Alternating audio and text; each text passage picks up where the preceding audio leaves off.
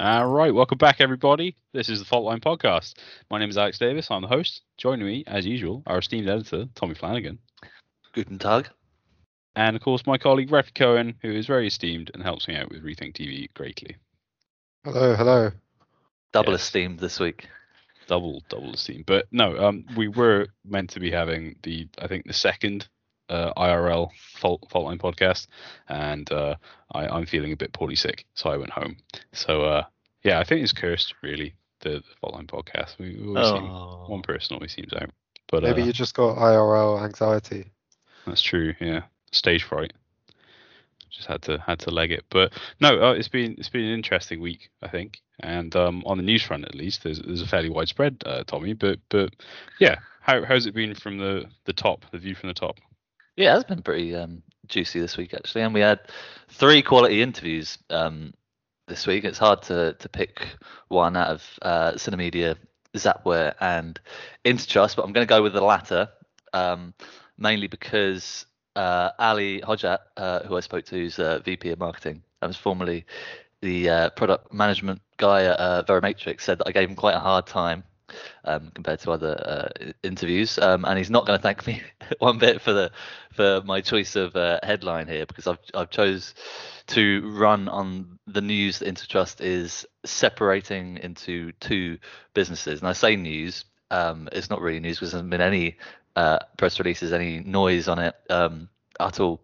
No news outlets have picked up on it, as far as I've seen, even though it's been kind of happening delicately in the background for quite a few months. And we actually came to speak about Intertrust's integration of Speak version 2, which is the secure packager and encoder key exchange, which is this kind of interoperability tool developed by AWS. But that ended up being kind of pushed to the side, and it's kind of frankly quite boring in comparison, I think, to the separation news. So what's happened is the famous Express Play DRM business has kind of effectively been carved out of the main Intertrust group with its own website and own branding and everything like that.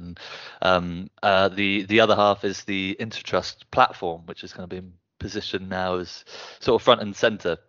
And this is where Intertrust's lesser known exploits take place, like data services and data management in verticals like IoT and energy, which I know absolutely nothing about, although I know a few colleagues who do. So my alarm bells were kind of ringing overtime when Ali tells me this, because only about 2 or 3 months ago, Intertrust sold its mobile app hardening technology business, Whitecryption, to a firm called Zimperium. Nearly said Gimperium then. But the thing is that Intertrust had been operating Whitecryption for quite a few years as a separate standalone business. So I'm thinking and saying to Ali, what's stopping the same from happening to Express Players, spinning out a product on its own, just this inevitable precursor to divesting it. Ultimately, what's the point? And well, apparently the point of it all is really about clearing up confusion, because Intertrust is evolving, and as it expands beyond media and entertainment, where it's earned its stripes, it's found that people are arriving at the website and not really knowing what it is Intertrust does anymore. And that said, while I was catastrophizing about the future of Express Play, which is a huge presence in content protection Asia Pacific, by the way, it's probably unlikely that that's ever going to happen. It's going to part ways with it, considering that we aren't convinced that the growth areas of IoT and energy are bringing in anywhere near sufficient revenues yet compared to the media and entertainment side. Although they Ali wouldn't tell me that, because obviously they're a private company, and that got us thinking that we're sure this happens to loads of companies that have experienced similar states of confusion when expanding from media into IoT verticals. And we kind of saw it with the acquisition of Verimatrix by Inside Secure, and I chose to go with the Verimatrix branding ultimately because it's had a superior presence in media and entertainment. So Ali's job now is on the Express Play side, not on the platform IoT utilities side, where he's going to be in charge of smoothing out the transition and making sure customers are happy and all that malarkey, simply put. So I should note, actually, back to the sort of reason we were on the call is that the speak stuff is quite significant as it is as a way of democratizing the way DRM systems integrate with encoders, transcoders, and origin servers. And Intertrust seems pretty much everyone adopting this in the future, and it's one of the earliest to do so. I'm not going to go into detail on that now, but there's loads more information on Speak in the story. And on a final unrelated note, I had to ask about whether there would be any ramifications on Intertrust business following Cinemedia's acquisition of Content Armor, which we've been waxing lyrical about for a few weeks now, because we know Intertrust licenses the forensic watermarking patents from Content Armor. And I'm told and reassured that it's all business as usual. And even if Cinemedia were to cut off this licensing deal and leave Intertrust out in the cold without any watermarking capabilities, and apparently wouldn't affect it because it's got this similar non-exclusive arrangement with friend MTS, who we spoke to a few weeks ago. So yeah, on that note, back to you. Lovely stuff. Thank you very much, Tommy. Yeah, the IoT stuff. Yeah, that's a troubled beast, that one. But no, like down the line, give it a couple decades, and it'd be a pretty juicy segment, I reckon. But thanks very much. Thank you. Move on now to the second article, and of course this comes from Rafi, and the headline is VideoAmp's March on Nielsen gathers steam with Viacom CBS. So Rafi, like, well done. We've ticked off the first fault line, drinking game bingo word. But could you tell us more, please? Yeah, sure. So for those that don't know, VideoAmp is a data vendor that specializes in TV audience measurement. They offer data sets that they compile from three main sources, which is automatic content recognition from smart TVs, and also scheduled data from set tops, and also just various TV guides. And essentially they combine this all to create viewership data with what they say has zero duplication of audiences, in a way that you know that if an ad is served to the same person over 5 different formats, it's only marked as 1 impression rather than 5, which is what all advertisers and ad tech vendors are trying to get to, especially Nielsen, but VideoAmp essentially claim they can already do that. And it's kind of good that we've got this story this week, because I wasn't able to talk about it on the absence of the podcast last week. But this kind of comes in 2 parts. So last week we heard from VideoAmp because they said that they were looking to launch a currency for their data set in the 2022/23 broadcast year. What this means is that people could essentially use its data to guarantee and trade media buys, and it would be a universally understood data set that people can base their prices on. And the time scale that they gave for this was pretty interesting, because the 2022/23 broadcast year, I imagine, crosses over in around Q4 2022, which is exactly when Nielsen are set to launch their Nielsen One offering, which is meant to offer cross-platform attribution, which is what VideoAmp offers, with no duplication of audiences, which is also what VideoAmp say they're offering. And this essentially pits the 2 technologies neck and neck. And what I think this means is that really whichever arrives first kind of has won, in a sense, because I see, as I'll get onto, everyone in the industry is so sick of Nielsen, and they finally have an opportunity to actually change things. Like the case against Nielsen and the opposition forces have gathered enough steam that actually seems like they could shift the scales. But that's only going to happen if someone beats Nielsen to delivering the technology that everyone needs. If VideoAmp gets there first, there's going to be a lot more of a stronger case for everyone to ditch Nielsen and either go for a multi-vendor landscape, which VideoAmp leads, or just go to VideoAmp kind of full stop. But if Nielsen manages to get there first with the technology, then we imagine most people will just reluctantly accept the status quo and probably stick with Nielsen, because although people grumble about it a lot, changing your vendor can be, I don't know, quite a nuisance. But then this week there was another step or another stage in this saga, because lots of publishers have been turning against Nielsen. We've already covered in Faultline quite a lot recently how NBC Universal have been a vocal critic. They've launched their measurement innovation forum, encouraging loads of vendors to get involved with new types of measurement.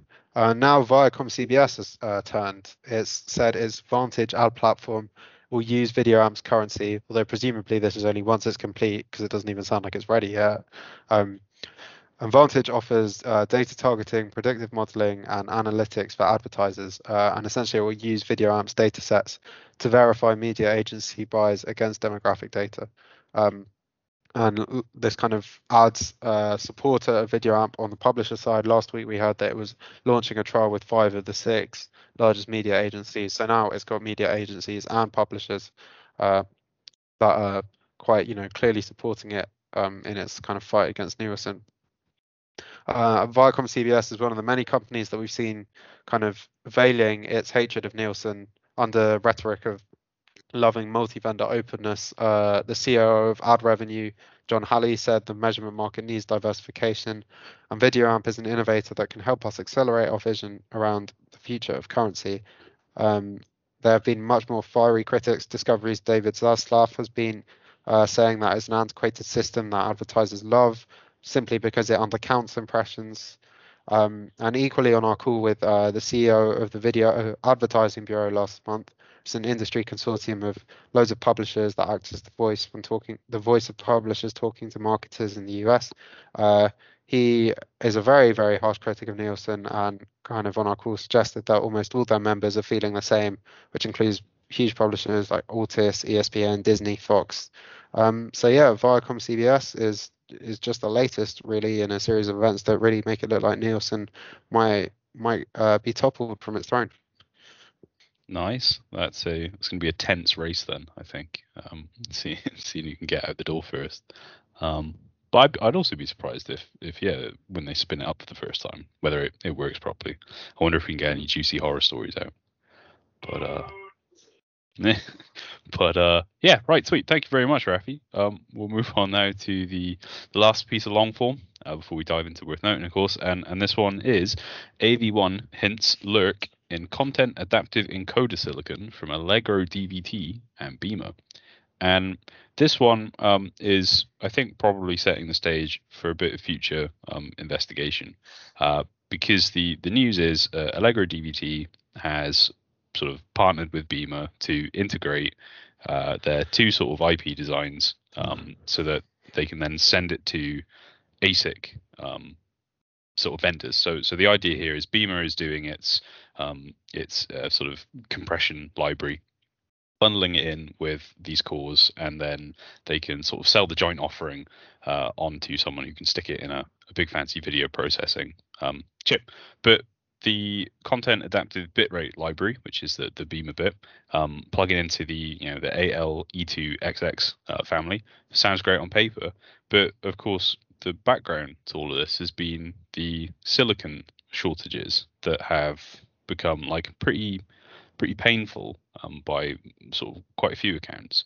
And we are hearing that what would normally have taken 1 quarter to sort of ask for chips from a vendor and have them either delivered to you or sort of built into your contract manufacturing partner of choice, that would normally be a sort of a 3-month process.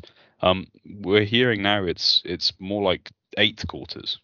And there's been a few little hints that we've picked up on, such as the sort of announcement from Belgium of the set-top shortages there. I think Comcast recently mentioned something along these lines as well. But the sort of the big issue there is that there is a lurking danger that the adoption of AV1 and VVC and maybe EVC too is going to be hampered by this sort of looming problem, this headache that looks like it's sort of building. And unfortunately, there's very little public data available on that kind of stuff. So looking it up and sort of putting it into words was a bit difficult, and it's something I think that I'll just keep a lookout moving forward. But the sort of the actual joint here, the returning sort of more to the news, is that this is the first claimed at least content adaptive bit of silicon for encoding. So this is all baked into the actual design, and therefore it's much more efficient than doing it in just software. And the sort of Beamr stuff is a sort of a perceptual filter. It's pretty fancy, but it's basically just trying to choose the best possible compression for the sort of specific content. The idea here is that it's content adaptive, so it's kind of an automated process. So you don't have to rely on the old sort of system profiles and whatnot. And the claim is a 50% saving across all the sort of regular codecs, the sort of typical ones you'd find, without a loss of quality. But just on that final little point, of course, when you have to think about quality, most people are not paying attention to the image at all to sort of notice that. But you will notice it if you're a video service provider, and you can cut your peering charges by 50%. That'd be quite handy. But no, this could take a while to get out into the market. So yeah, I'm gonna keep tabs on silicon supply, hopefully. So that was it. That's the end of the long form stuff. We're going to move into the worth noting. Rafi, as is tradition, 5 years ago this week, what was happening? I think we've got potentially another entry for the Fault Line podcast drinking game, because we're back talking about our favourite family, the Redstone clan. Redstone! Which finally called for a merger of CBS and Viacom, arguing that the move would offer substantial synergies that would allow the combined company to respond even more aggressively and effectively to the challenges of the changing entertainment and media landscape. In other words, it would allow Viacom especially to finally embrace OTT. Fault Line had long suspected about this arranged marriage, but the issue in September 2016 was a bit too hasty in assuming that the deal would be put to bed this side of Christmas. We underestimated the endless bickering that would ensue, and of course it wasn't until 2019 that Viacom CBS as we know it came into being. Yes, in a completely drama-free process that didn't involve millions of dollars of lawyers' fees. I've really enjoyed my role as background heckler today. Can I just do that from now on? Yeah. Just do like little mic drops. Yeah, perfect. So on my worth noting radar, I got a trio of Netflix things lined up. It has made its first acquisition of a gaming studio called Night School, and obviously Netflix has been kind of pussyfooting around gaming for a while now, and this obviously suggests it's taking it quite seriously. It wasn't disclosed how much it spent, and there are no plans revealed about what it plans to do with this new studio, but it has highlighted that it's any gaming foray is going to be an extension of the current subscription. It's not going to be a side project that costs extra, that kind of thing.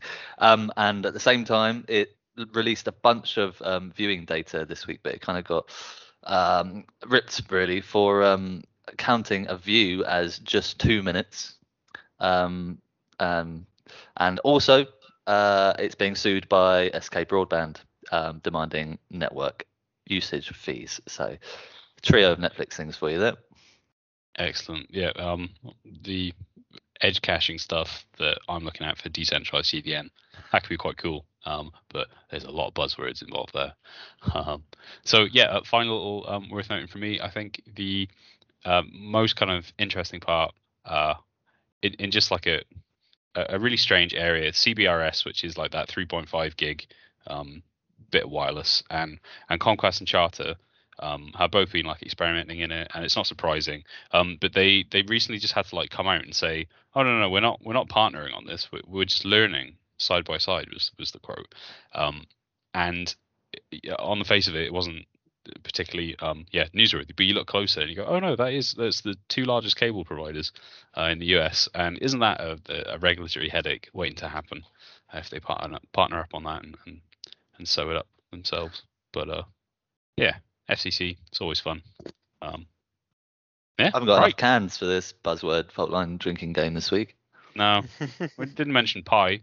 He'd be like Full House, I think. I'm gonna slip a pie reference in. All right. Boo, Ajit Pie. Yes. Oh, we have to find out where he's ended up. I bet it's somewhere slimy. Yeah, definitely. Yeah, right, sweet. That was Faultline 908. Thank you very much, chaps. We will be back next week, I think. I don't think either of us are away, so we should be back next week. But Tommy, is there anything lined up? We have got the HBO Max launch party Yeah. thing next week. I have no idea what that entails, but should be fun. And then we'll probably have a few interviews lined up. There's a few in the pipeline as well. Excellent stuff. All right. Thank you very much, listeners. Head to rethinkresearch.biz to check out a free 4-week trial of Faultline. You can also check out Rethink TV's exec summaries there. Please leave us, a nice review. Send us some juicy goss. And of course, we got a bunch of events coming up, which we'll probably tell you about in a couple of weeks. But we're also interested in, maybe getting, podcast guests. We're not sure what on the format, but if you want to appear and shoot the shit with us, that could be quite cool, I think. So yeah, get in touch. Boo, guests. Yeah. If you want to enter the bully circle, I think it could be quite fun. But we'll find out. Right. Thanks very much, everybody. We'll see you next week, and that's bye from me. Cheers, bye. Bye.